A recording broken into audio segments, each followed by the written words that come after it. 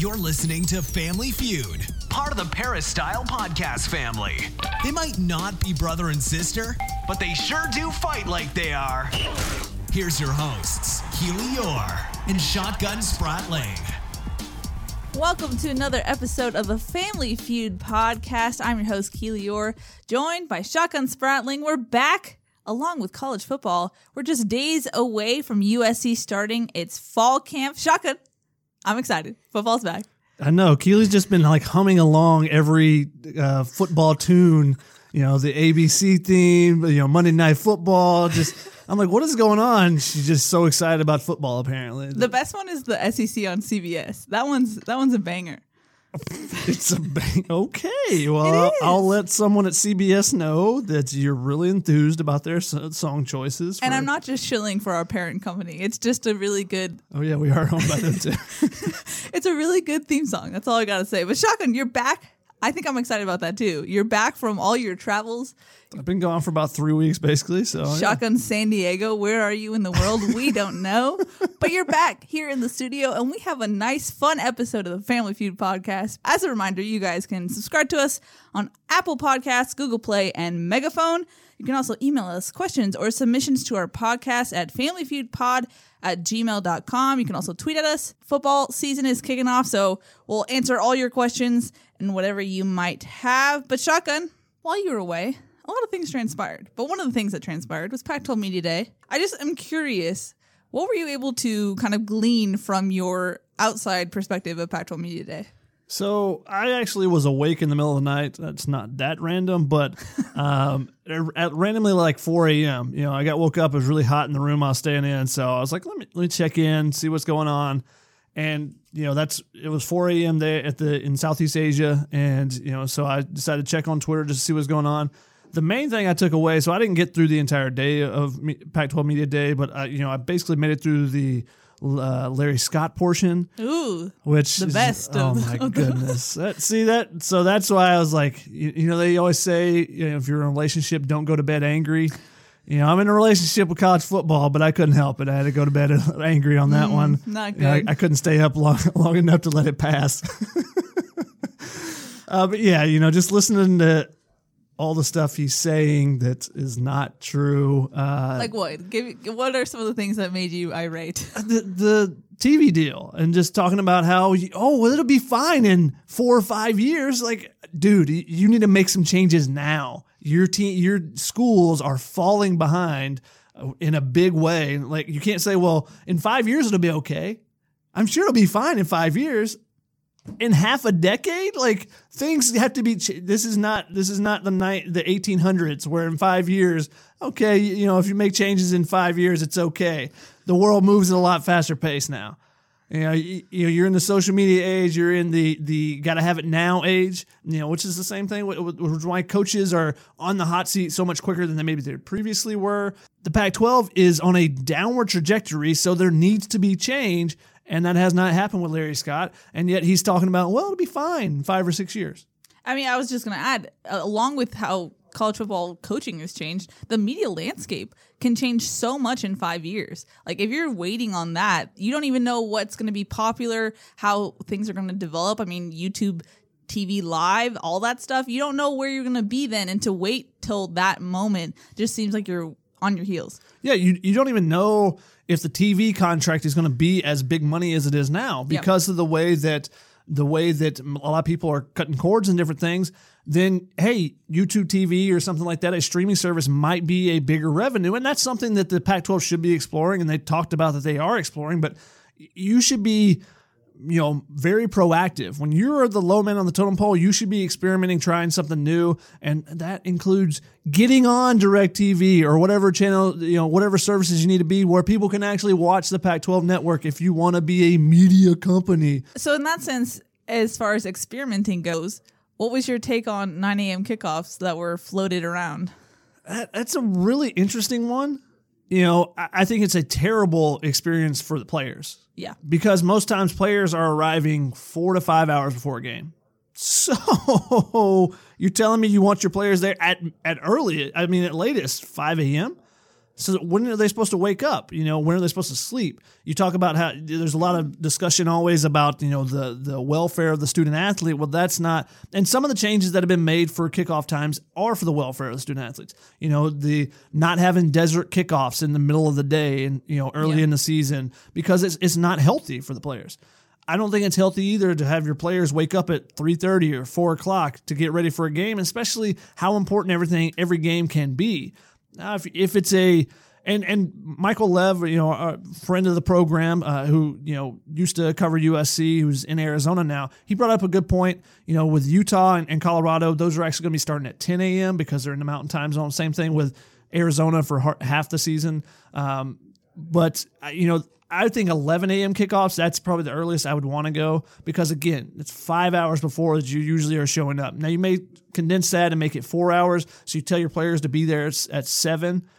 So that means they have to wake up between 5 and 6 a.m. basically. So I just think that it's not the normal routine completely. So I think you're putting your athletes in more danger of injury too because you're not used to that routine. So I think the coaches would have to, it'd be kind of similar to that Friday night game or something where you have to prepare for it extra. And, I just think that it's a little bit too much to ask, but I think it's an interesting idea.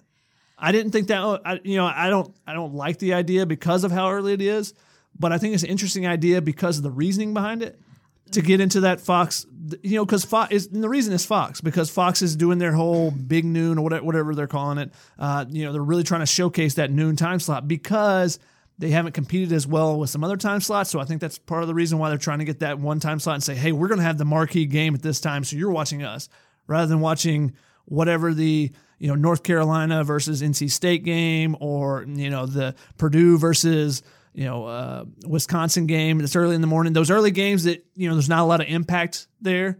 So you're trying to steal the thunder there. No, we're going to have a big game in the Big 12 or the Pac-12. So that's what they're trying to do with that. And I see why they're doing it. And I see why the Pac-12 would say, hey, maybe this is an idea we should explore because you become the conference that everybody's watching at that time. Because the Pac-12, all their games are later in the day, so then you're competing against the marquee SEC games that are on at 12:30. You're competing with the marquee, the primetime games that are on later. So your time slot where you're going to dominate is that late time slot. Now you're competing with people staying awake on the East Coast. So I see why they're doing it, but I don't think it's a great idea. In my opinion, it just reeks of desperation. Because a little bit, yeah. If the Pac-12 just gets stronger, if they play well, people are going to watch. It's a valid argument too. It doesn't matter what you do if you're winning. The TV people will come to you. People will turn to you. Are people on the East Coast really going to tune into a noon game if the quality of play is horrible because the players are sleep deprived? And I just feel like the solution to all of this, to getting on the national stage, is actually winning. Not some back end way to being like, hey, look at us, guys. We're not winning, but please watch us because we're getting up at 9 a.m. to play, or we're playing at 9 a.m. To me, it just seems too extra. I understand what you're saying. And part of what I said was you have to have that marquee game, though. So, and that's going to be an even harder part is saying, hey, we got USC, UCLA, or whatever the game is. We got this game that's going to, supersede all the other games they're playing. Because if you're playing in a time slot where no one's playing, then you're going to get eyeballs. Maction. For how long there was Thursday night football and it was always those smaller conferences that those conferences, those games got played. I mean, those games got watched on TV. I remember, watching in high school and college, like every Thursday night, we're going to watch whatever game's on. Doesn't matter that it was Miami of Ohio versus Toledo. Yeah, we're going to watch some football. Yeah. And this similar thing has happened with the NFL where they see the same thing, like, oh yeah, we can go to Thursdays and we can take over that time slot over the college game. And so that's how you get the Pac-12 on Thursday or Friday, because they say, well, people will watch us over that MAC game, and that's how it just continues. And a team like the MAC starts looking for a conference like the MAC starts looking for a different time slot and all that type of stuff because people want to watch football all the time. Sure, I just think it's doing a disservice to everyone who's actually associated with your conference. Your players, your coaches, your fans.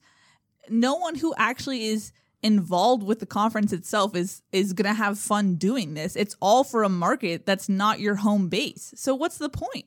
Why not make the Pac-12 popular within your conference rather than hoping some people on the East Coast are going to like you better? I just don't feel like that's something that's going to stick. I understand where you're going with it. I completely agree with what you just said, that doesn't benefit anyone, the players, the coaches, the fans, because if you're a fan, you got a 9 a.m. start. You got to start tailgating at midnight, I guess, which might be fun. It might be. The Pac-12 type of fans are not going to do that anyway. Maybe. Plenty of people when USC. Shouts to Utah Twitter. When USC, when they had game day on campus for the first time, that starts at, what time does that start? 6 a.m.? Okay, but that's game day. That's completely different. Well, it started at 6 a.m., so people started tailgating at midnight. But that's completely different. Why is it completely different? Because game day has some fanfare to it and has the potential of being on national TV. Just showing up for a game at Dark 30 doesn't have as much real. Where'd you hear that at? Because I know that's not original. No, it is. It could not be original. Yeah. That's too good. Too good. How dare you? Good job by you, Keely. Thank you. I give her a compliment. She calls it insulting. Yeah, because you said I wasn't capable of saying something like that. I didn't say capable. Okay. Anyway, any other Pac-12 Media Day reactions before I go into my little spiel? Well, so like I said, I basically was awake for the Larry Scott portion, so I didn't get to the USC stuff. I saw a little bit of it a little bit later. I didn't seem like there was anything groundbreaking that came out of it. Now, Keely, did anything groundbreaking come out of the Pac-12 Media Day for you? Not really. I always go in a little skeptical because it's Media Day. You're not going to see any play. It's all about the phrases and the hopeful lines that come out of players and coaches' mouths. But nothing real. I mean, newsworthy-wise, we got confirmation Trey Davis in the transfer portal due to a family matter. Jalen Watson and Taliti Levi were short of being academically eligible, which we had reported in the War Room. And then they're waiting. They had filed the NCAA waivers for Chris Steele and Bru McCoy, but they're waiting on the NCAA. Helton says he hopes that they'll know before game 1. But my question for you, Shotgun, is if you're USC, how do you figure out what to do with maybe not so much Bru McCoy, since he doesn't seem like he might be eligible, but for Chris Steele and the DB depth, where do you go with using Chris Steele? Do you really put him in the mix because you don't know if he's going to be that guy, if he's going to be eligible, or do you focus on guys like OG and ITS? I think you could just throw guys in there, and then you basically – you got to have guys prepared anyways. So you throw them in there and then you just treat it like an injury, basically. Yeah. Iman Marshall was going to be in there last year, but if he got injured the practice before the first game, then hey, somebody's got to step up. If Chris Steele is good enough to be earning first team reps, then I think he goes in there at least until you put out that first depth chart or whatever, which you hope to have an answer by then. But who knows with the NCAA, obviously. Yeah. Obviously, we don't think Bru McCoy is going to be eligible with his situation, but a similar thing where he's going to you throw him in there and they have to learn. That's the first thing. The freshmen always have to learn. There's a learning curve at all times for freshmen, so they have to learn some. But then if they catch up to speed, then throw them in there and see how they do. And if Chris Steele's the best guy and Bru McCoy's the best receiver, then Chris Steele on one side going up against Michael Pittman. That's going to be the best matchup to make Michael Pittman better. And if Bru McCoy going up against ITS or OG, then that's going to make them better. Then why would you not want them to compete against the best players so they can be getting better and better? And then, if those guys are eligible, Steele will be in the mix. Bru McCoy obviously we don't think will be eligible, so he'll be on the scout team. He's going to be making those DBs better throughout the season. But I think you just throw them in there and let them see what they can do so that once you find out officially, if Chris Steele's eligible, then okay, then he's good to go. We can trust him. Or he's still got a bunch of work to go. We can't really throw him in there rather than getting a week away and say, okay, well we had him second or third string. Let's throw him in now because we know he's eligible now. Those type of things. I think you just play it out how you normally would, and then you kind of treat it like an injury if someone ends up not being eligible. Once the season gets going and stuff, obviously they're going to be on a scout team and it'll be different then. But, in the camp, I think everyone gets a lot more opportunities in camp anyways. So I think that's what you do. You throw them in there, see how they do. And it's the same thing with any young guy. Throw them in there, let's see where they're at, and then kind of judge what we need to do to get them to the point where they can be a contributor on the team on Saturdays. That's what you got to do there. Yeah, that completely makes sense. And you talking about the regular season, how that kind of changes, reminded me of something interesting Clay Helton said. And I actually thought of you because you know how you do after they do on stage, they go to the tables outside and you kind of can talk to them more informally. Clay was actually talking about how the team and some of the assistants worked out the new redshirt rule last season. And they actually kind of use the system close to what you do when you chart the plays. They had a doc for everyone on the team and they counted each play, and Clay was getting a sense for who was making the most contributions. And so he categorized people making contributions as 25 to 30 or more plays a game. And so if you were in that range around the time of having 4 starts under your belt, he would then make the decision based on your contributions. And so I think it also kind of sounded like they would have a category wise of each play you made, whether it was good or not. And that also weighed into it. So I thought that was interesting knowing how they handled that new rule that the NCAA put down. So I think we had been curious about how that worked last season. So finding that out.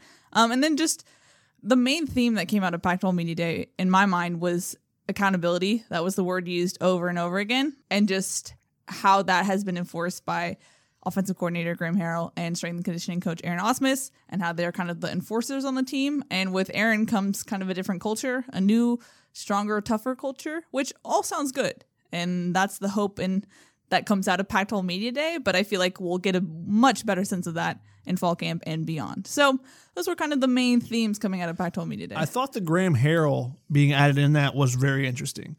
That he's the enforcer, you know, Pittman talking about that a little bit. That's something that stood out when I, went back and read some of the stuff. He doesn't seem that way. You see him, playing with the kids and stuff and, practicing wrestling moves and all that. But you hear that, you say, okay, that's what this team needed. They had Neil Callaway, and Neil Callaway was going to yell at people, but you just didn't see the results there. I think at some point you tune that out. Yeah, I think maybe that's what happened. I don't know. But you need an enforcer on the staff at all times. Usually one on the offensive side, one on the defensive side. Sometimes it can just be the strength coach. That can be enough. And I think the addition of Osmus is definitely going to help in that regard too, just because he's more vocal than Ivan Lewis seemed to be. So I think that everything we've seen in the summer and the spring, from the weight program and, seeing the videos that put out. And I know some people on the P think it's propaganda. But you can see the intensity, the energy there that maybe not wasn't there before. They've made videos for I don't know how long, hype videos basically based on the strength in the summer because there's nothing else going on. So it's the best they can do type of thing to an extent. But I think you can tell from the players themselves when we talk to them and the energy they see are seen in the video, because usually it was just they're lifting or they're running and stuff and they break down and you got some hype music to it. Now the hype is coming from the players in the videos rather than just the music and the tone of the video. So I think that you're seeing that there is more energy there. Once you get hit in the mouth, are you going to still have that energy? That's the big question, obviously. Yep. And will they continue to make progress going into the fall camp and through fall camp, or will it be like mock game week last year, where we saw that week and we're like, they've turned a corner. This looks different. This is not what they were doing. This is what they needed, and then it disappeared. Can you continue? Can you build? And that'll be the question for them all season, because once you go into that, you go through fall camp, that first 6 games is hell. But can you build each week? I think they'll beat Fresno State, and I don't think it'll be that close of a game. That's not given USC's recent history in openers, but I think Fresno State lost a lot last year. Yeah, but they're coached well. But they lost their starting quarterback. They lost several pieces off that team. I don't think that they're I don't think they're an 11-2 team like they were last year at this point. They've got to build throughout the season, and I think Tedford will do a really good job with them, and they'll win 8-9 games next season. But I don't think that that's going to be a huge challenge for USC. But can you build on it? Can you build from camp to that game? Can you build into the Stanford game? The Stanford game, we always call it, it's kind of the false. I coined that. It's whatever happens in the Stanford game is like opposite of what actually happens the rest of the season. So if USC beats Stanford handily, then it's kind of a rocky season. And then not always true. Didn't really work out last season. I think that was kind of the case of the offense didn't work and the offense didn't work in 2018. But usually it's not a good predictor of the season. It's kind of a false barometer, though. Yes. Because you look at that and you say, woe is me, or oh my goodness, this team's going to be great. But when you play the second game and it's become a pretty intense rivalry between those two, and because Stanford is so different from other offenses and kind of their style of play than other teams in the Pac-12, it becomes kind of a false barometer because you can play really good against one style and be terrible against another at times. But can you build? Can you build on that? And then you go to BYU and you got your first true road game, and that's going to be tough. It's going to be a tough place to play, but I think they'll win there too. So now you go into Washington and Notre Dame and whatever. Utah at home. That stretch is hell. That's a 6-game stretch that no other team in the country probably will face. I haven't looked at every schedule, but the closest comparison is late in the SEC schedule, or halfway through the SEC schedule before you get to your week 11 bye week city. Cupcake. Yeah. So I just think that they have to build. Hey, if they come out 4-2 in that's great. But are they building towards the end of the season? Because if they're getting better, if it's like when Sam Darnold took over and they lost to Utah, but you said there's a spark there, there's a change, they're getting a little bit better, and they continued throughout that season to get better. And the schedule got really soft at the end, and they continue to get better throughout that. They can do that this year, but we need to see it starting in fall camp. Can they get better and better? And I think that Aaron Osmus is going to help with that. And if they have the energy and they continue to have the energy and they continue to build on it, or they get hit in the mouth and go, "Oh, going home to mommy. Going home. Take up a ball and I'm getting out of here." That's the big question, because we brought this up after the Texas game from a small scale sample size. In the Texas game, when things started going wrong, they could not put it together and get back on track. It just went downhill from after that. Fell apart. Yeah. And so they had no backbone. I think it's so much easier to go into a season after a bad one with this new momentum, new fired up attitude. We're changing, we're different, and go into fall camp and do that well. But then once you get into a game, like you said, and something goes wrong, that's where push comes to shove. We'll really see what this team is made of. But the interesting thing you said about the switch between that we've seen from fall camp practices to regular season practices, we can't really be a full judge of that. Now, out of all the people I wanted to get a reaction of about this new development, it was you, Shotgun, because you've had some interesting rants about USC's media relations. So for those of you who haven't heard at this point, we will be able to watch all of USC's fall camp practices like a normal, like we normally used to do. First 2 weeks. Yes. But then once USC has their fall showcase of sorts on August 17th, it'll transition into regular season practices, which then means as media, we can only watch the first 20 minutes of practice and then come back at the end of practice to interview players and coaches, etc. So what that means is that we'll get a sense of what USC is doing in fall camp. But once we get to the regular season, we'll only really get to see warm-ups, maybe a little bit of individual drills. We won't really see the meat and heart of practice, so we can't really be a judge to see, hey, mock game week is not what's happening in these last couple weeks. So Shotgun, what is your reaction to this new development? I don't like it. It's similar to what a lot of schools have. A lot of schools, either you can watch a couple minutes or you can't watch anything. You have to stand outside the gate and then you do interviews. One of the things that made USC great is that it was open. It was unique. I think it prepared the players. When Pete Carroll was here, I don't know what happened before Pete Carroll. I don't know if it was open. If it was closed and he opened it up. I don't know exactly the history of it.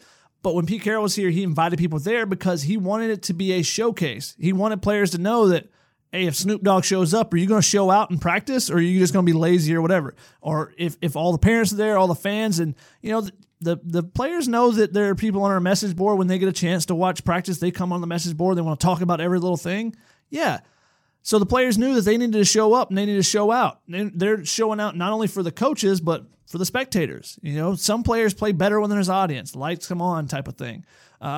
Whereas this is, okay, well, now you just, as long as you can impress the coaches. Or now you feel bad if you're one of those players that feels like they're being slighted. You're like, no one can know that I'm doing well. There's no media to say like, wow, I don't know why they're not playing this guy. Now you can take your clips and go to the next coach or whatever, but I just feel like it's unnecessary. I don't know that there's an advantage to it. in the grand scheme of thing, you say, oh, well, someone may be telling someone else, but I just don't feel like that's happening. You know, I feel like you were really bad last year because you sucked, not because the media was watching. So it just feels like an authoritarian thing that is unnecessary. Hey, it's what they're going to do, and it's kind of been leaning this way, and we kept wondering, is this going to happen? I don't like it because obviously I like to watch practice. I like to see what's going on. We're not going to be able to provide the same kind of type of coverage, and we're still going to provide great coverage, but it's not going to be the same type of stuff. What are you going to really glean out of the first 10 minutes? This person's here, this person's not practicing. That's the only two things you're going to see at all. Injuries is pretty much all we can really get from it. Yeah. And then half the time you can get that on the way they're walking, as they're walking out. Sort of.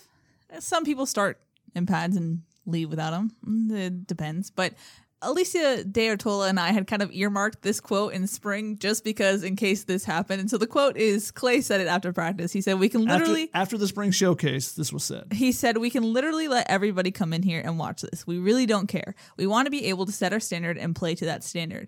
And my thinking is that imagine coming off a 5-7 season and then closing out the media for spring. So we had no idea how the changes were made.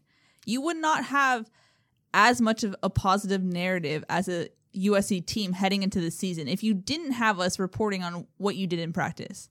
So I don't understand this. The media, if you do things well, can be some sort of advocate for what you're doing and help fans kind of see the changes that you're making as a program. If you do things well. That's the big caveat. I feel like to an extent it smells of fear. Like, I don't want them to see what we're doing. Well, Ryan always brings up how Lane Kiffin did this in his final year. Not that that could happen to Clay Helton, but there are parallels to what we're seeing. To give Clay Helton a voice here, this is what he said on Media Day when asked about it, about his thought process. He said, number one, it's not about keeping the media out. We've always had a great relationship with the... It's not? We've always had a great relationship with the media and always want to be able to help you do your jobs at all times. That's why we do media Sunday, Tuesday, Wednesday, Thursday, and Saturday to provide 2 days to be at least at practice for 30 minutes. The SID said 20 minutes. Clay said 30. So maybe we can work out some more minutes here. Probably not happening. He said, we're ahead of every other, I think, standard practice in college football. We want to continue to be allowed to have the media do their job, but it was something that we felt in postseason play worked very well for us and we wanted to go to, and I wanted to go to. If there's any special request, I'll always, as you've seen in our relationship, I've always been available to you always, but I want our student athletes to be able to concentrate on their job and focus on their job when it's time for them to work. We'll always make access to our media. It's always been a great relationship and we'll continue to, and always will make Sunday, Tuesday, Wednesday, Thursday, and Saturday available. 5 out of 7 days a week, we work with our media relationship. So that's what he said at Media Day about that whole process. Make available to a lesser and lesser and lesser and lesser extent each and every year. I mean, from the summer workouts to, there was a part of the NCAA sanctions were that the locker rooms couldn't be open anymore. That was part of what USC reasoned it as. It was like, oh, the NCAA, that wasn't, they wouldn't tell you that you got to keep the media out. They wanted to keep everyone else out from coming into the locker room type things where you used to could do interviews in the locker room, every game. Now, in the last couple of years, it's just been bowl games. It's just slowly and slowly closing things off. Is there a competitive disadvantage?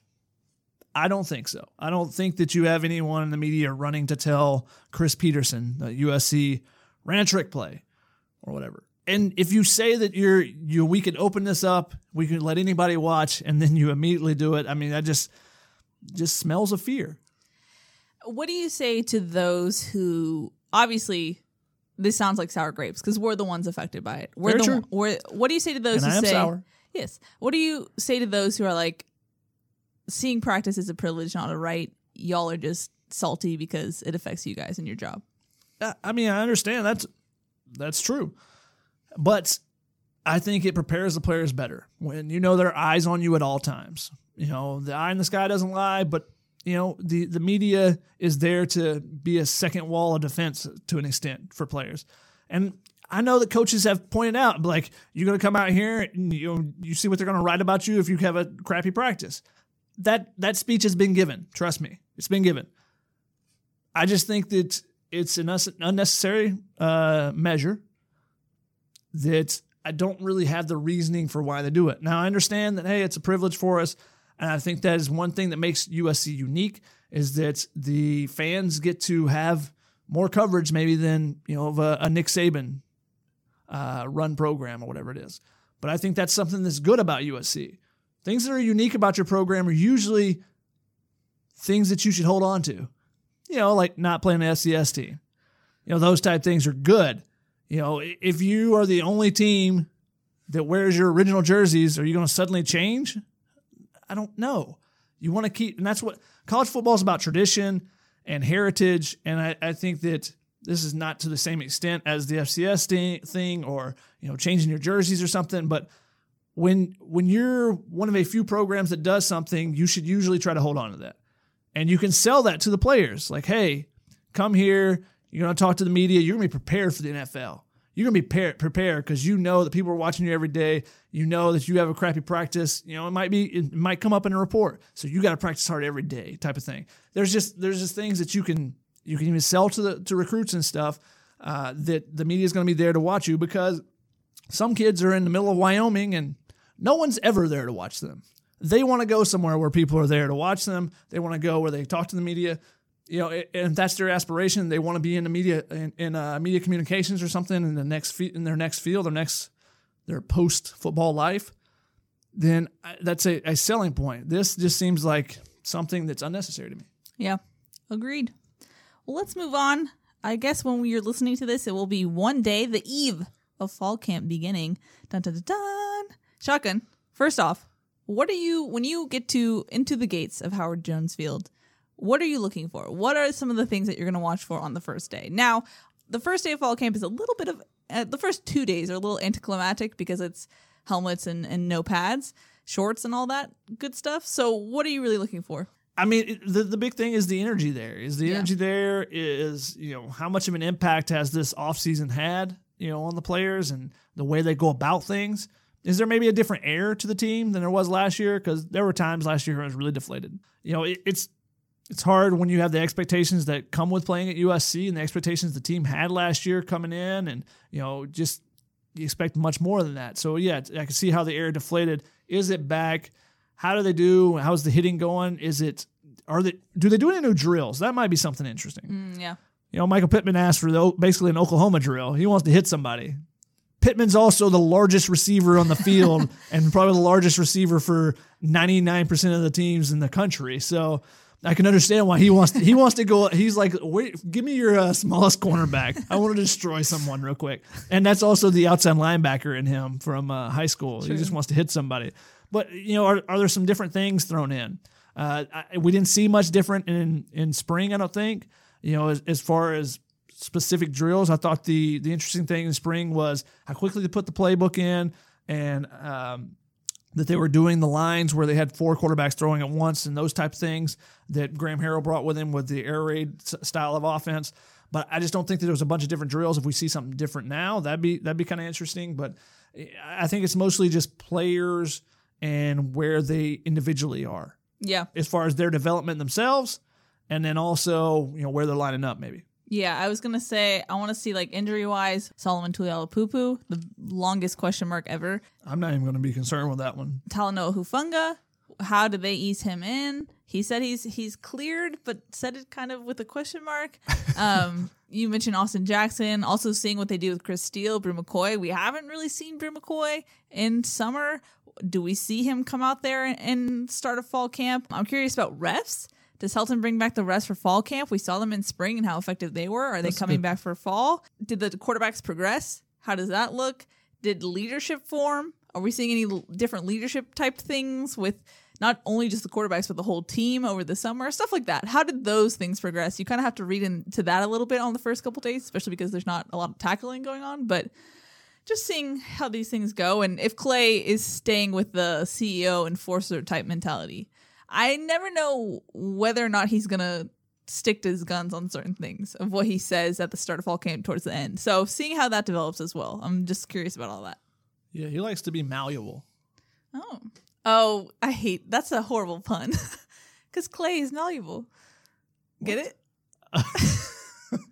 course I got it. That's what I meant the whole time. Of course you did. Speaking of physicality, as far as all of fall camp, it's a weird thing because you don't want to get anyone injured before your first game, but you do want to have that physicality. What are you expecting as far as hitting and whatnot?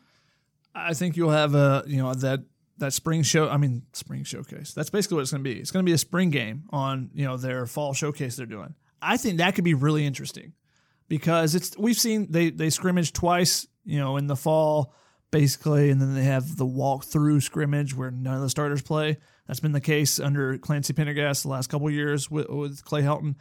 But I think that fall showcase could be really interesting. I think the fans should come out and see it. I think it's going to be, your first real chance to see that air raid offense and see it going. But I think that that's going to be a very physical. I think there's going to be a lot of competition there. And I think it's kind of like the spring game would be for fans, where you come out and you get to have a good time. You get to check out the new stadium type of thing, get some autographs. But then as the spring game used to be, then you get to actually see some good action. And you get to see some of the young guys and different things. But I think this time it's a spring game, but with everyone practicing. Because usually in the spring game, you have a lot of guys that are nicked up and, that have had off-season surgery or stuff that aren't playing. This is going to be a full roster. You're going to see who's first team, who's second team, at least at that time. And they'll have 2 weeks to kind of change that. But I think it's an opportunity to see what the team is going to be. And I think if fans come and watch, I think they're going to be excited by what this offense is going to present. So I think the fans should come out for this. I think it should be fun to watch, and I think that's going to be a very physical thing. Now, are you physical on all the other days? That's the big question. We'll see. It's a big TBD in my mind. Seeing how that progresses is a big unknown. But as far as position groups, I'm just peppering you with fall camp questions. It's fine. I'm okay with it. Position of least concern and position of most concern, and you can interpret that question however you want. Position of most concern is the defensive backfield. Yeah. Secondary, you got a ton of numbers now. That should be fun to watch. That's actually the most interesting position group, I think, too, to watch this fall. Just because you have a ton of young guys, you got no one proven. So it's basically a big brawl for those two positions at cornerback and, where does the safety go? I think that Chase Williams is probably the only locked into a position guy. Now I think Talanoa Hufanga is going to be there, and Isaiah Pola-Mao, maybe CJ Pollard. I don't know about that one, but I don't know which position at safety Talanoa Hufanga. I think he's versatile enough to play either one, so maybe it depends on what the other two guys do. Yeah. And then the young guys, you don't know what they're going to do necessarily, but I think Chase Williams at nickelback is probably the only solidified that guy's going to be there position out of the five. So I think that's a very intriguing position group, but it is the one of most concern because there's no experience basically. The least concern, wide receiver. Even though there's not many bodies, getting the bodies now, the young guys, makes it easier for your veterans. They're actually going to be able to rotate now, which would be something new from the spring. But how can you be concerned with Michael Pittman, Amon-Ra, St. Brown, and Tyler Vaughn as your starters? I mean, that's a dynamic group. Throw in Devin Williams, throw in Drake London, throw in maybe Kyle Ford. I forgot about Velus Jones being back. Yeah, yep. So Velus Jones being there, another guy with a ton of experience there. Not concerned about the receivers at all. How do they get on the same page? And there's still question marks there. How they get on the same page with the quarterbacks. Whenever they choose a quarterback, figuring out where to sit down in zones. There's a lot of option routes in the air raid. Some of the research I've been doing on some of the air raid stuff. There may be 3 or 4 routes on each design concept. So do the receivers start understanding when to break off a route? When do they go back shoulder versus trying to get ahead? Those type things. Those are the questions still with that group, but you got to be excited about that group still. Yeah, I'm really curious because we didn't even see Velus Jones in spring. So what does he look like in this system? Does he pick it up easily? We didn't really get a chance to ask him in summer, but how has he made progress in getting down the playbook and installing that when you're not really talking to coaches that much on the field, at least, about how to implement this? So I'm just curious. He only needs 2 practices and he'll have the whole playbook, right? True. 3 practices. 3. That's the whole thing. But I'm curious about that. But yeah, I would go with that. Maybe running backs, least concern. I feel like they're pretty much set up and ready. Maybe depth a little bit. No concern about the fullback. No concern. As far as quarterback goes, Clay Helton said, At Pac-12 Media Day, he would hope to go 25 practices before naming a starter, but if it somehow the quarterback presents himself, he will name him earlier, but it sounded like he's going to go for all 25 practices. The interesting thing is Graham Harrell did say in spring that by seeing who's practicing in fall camp, you'll know who the starter is. It'll present itself. So how those two square it up will be interesting. From you, Shotgun, what do you need to see in fall camp in order to deem a starting quarterback in your mind? I think Graham Harrell was looking for leadership. So I think that you'll have an idea, as the reps are starting presented after the first week or so, after the first week when the reps, how they divvied up, is a continuation of the spring where it's basically just a rotation. Then you get a little bit more concerned about that they don't know who they want. Helton said they wanted a 2-spot as well again. I'm okay with the 2-spotting. Yeah. It just gets a ton of reps for guys, which is fine with a new offense. I think just who's making the throws, who's getting rid of the ball quickly. That's what you want in this offense. You want to make the decision and get rid of the ball. Whether it's a deep pass, you still can get rid of it quickly. Just have the decision making, how quickly the decision making is being done. That was the big thing that Graham Harrell said about JT Daniels, that sometimes he overthinks things and doesn't just play. So if JT is going to win the job like we kind of expect, at least I expect, then he's got to show that he can make the quick decisions, he can make the reads and make the throws. Just quickness, the quick getting the ball in and out of his hands, and I think he'll do great at that. I mean, he was great at it at Mater Dei in a similar type offense. I think he'll be great in this offense. In your mind, how much does 11 starts under your belt put JT ahead of the rest? Does that game experience in offense that's not being run anymore mean something, or are you starting the slate completely blank? No, I think it means something just because. Did you see how quickly Jack Sears would take off and run that first half against Arizona State versus that second half? Because he got a little experience. He got used to how quickly the rush was going to get there, got used to, how quickly he needed to make the adjustment, whether he needed to take off running or not, those type of things. But that was just a little bit of experience. When you get 11 games, you got a lot more experience. Okay, this is when I need to throw this pass. This is when I need to throw this route. This is where I need to see the safety, those type of things. All those things, the more and more reps you have, the more the game slows down for you. If, like last year when Jack Sears came in to change the offense, are you going to change the offense for any certain guy? Are you going to adapt the offense more is a better question with the air raid. Are you going to adapt it and make some minor tweaks? If we start seeing some tweaks and we go, that tweak kind of suits that guy a little bit more, then that might show you who they're looking at more as the starting quarterback. Yeah, that's a good point. As far as freshmen goes, I guess incoming freshmen, who are you most excited to see? I'm going to go with Drake London.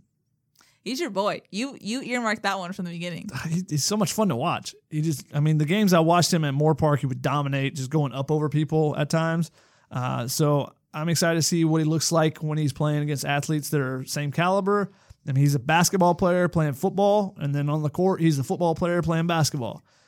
He looks natural at both, but he brings stuff from the other sport into his game, and I think that his ability on the basketball court is going to help him on the football field, and I think he's going to surprise some people that because he's not rated as highly as Kyle Ford and Brew McCoy, but which are either of those guys going to play this year? That's a big question mark. Whereas Drake London may be able to. And may be able to make an impact in that group. So, he's behind some very talented players at that receiver spot, but I think it's going to be fun to watch him. Technically, he's a transfer, but, Ben Griffith it's fun to watch. Ooh, yeah, that's a good one. I'm curious to see how healthy Kyle Ford is. He looks kind of semi-healthy in PRPs. Chris Steele, just because he could be an instant impact type of guy. Good what point. Does he look like? Did he get a feel for college level football at Florida? Where is he at right now? Curious about that. And especially because we didn't get to see him at all because the defense always practiced on Howard Jones Fields and didn't come over to Cromwell. So, yeah, what you said with Kyle Ford and Max Williams, are those guys healthy enough that they're able to, they have no restrictions, or what restrictions do they have? How long does it take? And it's the same question we've been asking about Solomon Tuliaupupu for a while. Long time. Are they fully healthy? Can they practice? And then can they rebound and be good to go the next day? Because it's not always just being able to go one day. It's being able to go the next day and the next day. Let's head into questions. So we have a question from our good friend Maybette from Ontario. Shotgun. Well, Canada. No. She says, hello, Keely and Shotgun. This is Maybette from Ontario. Here's my question. If you're limited to going to 2 home games and 2 away games as a fan and not a reporter, which games would you choose and why? As always, thanks, keep feuding, and fight on. Now, Shotgun, I feel like you're going to be a little sneaky in this. She didn't specify USC games, and I feel like you're going to pull up some huge college football schedule and be like, I want to go to Georgia Notre Dame. But I assume she means USC games. LSU Texas would be fun. I was only looking at the USC schedule to say. I didn't think to be sneaky this time. I think the road games, Washington, because USC won up there last time, there's a little bit of a rivalry there. It's not quite a California rivalry with USC, but I think there's a little bit of rivalry there because they feel like they're to an extent overlooked because of USC at times. So I think that's going to be a really interesting game. And then it comes down to at Notre Dame. That's always, a fun game. But I think at BYU because when else are you going to go to BYU? I don't think if you're a USC fan, I don't think you're going to BYU any other time. I don't know when they're going to have a home and home scheduled again with BYU type of thing. I think I would go to the BYU game. And especially if USC is like 1-4 going into that Notre Dame game, are you really going to want to be there? Yes. Are you? Yeah. If they're 1-4, if you're a USC fan and auditorily dyslexic there. I thought you said 4-1. Take it back. Oh. No. 4-1, yeah. But no, I think I would go to, if I'm choosing 2, I think BYU and Washington, easier to get to. BYU is going to be a cheaper ticket than Notre Dame. Also easier to get to from an airport, I think, because you can fly into Provo. I did. I got my ticket straight to Provo. Look at you. For cheap, too. It was great. And then home games, that one's really easy. UCLA and Oregon, because the rest of the home slate's just not that great. Really? Maybe, Utah. Yeah. Maybe. I think I'm taking the 2 at the end of the season. The rivalry game, because it could determine, you never know what it could determine because it's the last game of the season. And then I think Oregon, there's a reason why they're selling single game tickets to everything except those 2 games. Those are mini plan only. Yeah, because they're going to be packed. And it's family weekend for Oregon. True. I pretty much agree with you. Not so much feuding on this one. Go to UW. I think that's... Hey, it's the last one on my Pac-12 gauntlet. my what's the Marvel thing? The last Infinity Stone for my gauntlet. And then I would say Notre Dame instead of BYU. I think BYU could be anticlimactic. Notre Dame's always fun. And it's Dr. Artsy Bartner's last year to go to Notre Dame, so you could have more fanfare with that, I believe. How do you think the USC fans, do you think the USC fans had a lot of fun the last time they went? The last 3 times? No, probably not. But it's still fun to go the brakes beat off of them last time, so. True, and those are passionate fans, so if you're there and you're just sitting around happy people and you feel miserable, it's kind of not fun. You get the crap beat out of you, and then you're still an hour and a half away from Chicago where you're probably staying. If you've never been, though, I'm going to assume that I would say go. This is supposed to be for me, but whatever. I would still go. And then home, I would say definitely Utah, because that essentially decides the South most of the time. Mm-hmm. And then it's a toss-up between Oregon and UCLA. I think it depends on how UCLA is playing that year, because even though, UCLA beat USC last year and they weren't playing well either. So I don't know. At Colorado could be fun too. It's a Friday night games though. Yeah. To see if it's Ralphie, always fun. Yeah. But if it's a Friday night game, that means you get the whole weekend. You can go to Denver for 2 days, True. Enjoy the whole weekend. True. Not sure. That's not a bad thing. No. Denver's a fun city. I haven't actually been. I only went to Boulder. Moving on, we have a question from Jackson in Virginia. He says, "Hey, Keely and Chaka, love the podcast. Thanks, Jackson." Why does everybody put your name first? What's up with that? They know who wears the fans in this podcast. I am currently pantless. It's true. Ew, please. He says, "It has been quite the off-season for the Trojans. I feel like I'm on the craziest roller coaster ever. Haha. Of all the events that have happened this year, which will have the most positive impact? Which will have the most impact? And can you discuss both short-term and long-term? Fight on, Jackson in Virginia." I just liked your ha-ha. Ha-ha. Because he put comma, ha-ha, exclamation point. I like it. Which will have the most positive impact, which will have the most impact, which kind of leads you to believe they think the most impact will be a negative because you didn't ask for it. The events that happened this year, off-season year, the most positive impact will be Graham Harrell the most impact will be Carol Folt, Ooh, new president. that's a good line of thinking. Didn't think that far. Yeah. And I kind of think that's short term for Graham Harrell and long term for Carol Folt. Yeah, I would have to agree, which is weird. I crushed that question, guys. You really Crushed did. it. I don't like admitting that, but you did. I had no clue what I was going to say after Graham Harrell. And just boop, it popped in. Well done. Yeah, I think that's true. I mean, long term, Graham Harrell, if he saves USC's offense and brings this team to return glory, Then he won't be around long. true, but Clay Helton might, which is a long term impact. Moving on to our final question, I think from my new favorite questionnaire. Do we just become best friends?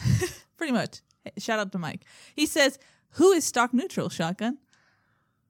As I responded to him on Twitter, it must be something like the Tooth Fairy because it doesn't exist. But then he responded, "Then why does she keep giving me money?" You assume that Tooth Fairy is female. He never did. That is sexist of you. What did he say? He said, then kept giving me money. He replied again and then said his spelling was Who stock kept down. giving me money? Oh. You just assumed it's a female. That's sexist of you. Did you not see the Tooth Fairy with The Rock as the Tooth Fairy? Come on. I apologize to the Tooth Fairy. Stock Neutral Nation, y'all been patient, but it's coming back. I don't understand how you guys don't get this. If it goes up, it's positive. If it goes down, it's negative. If it stays the same, it's unchanged. But if you Unchanged. whatever, we'll save this. We'll save this because Do you look at the NASDAQ and they say neutral? No, it has a dash for unchanged. we're not the stock market, Shotgun. Stock neutral? But we are not.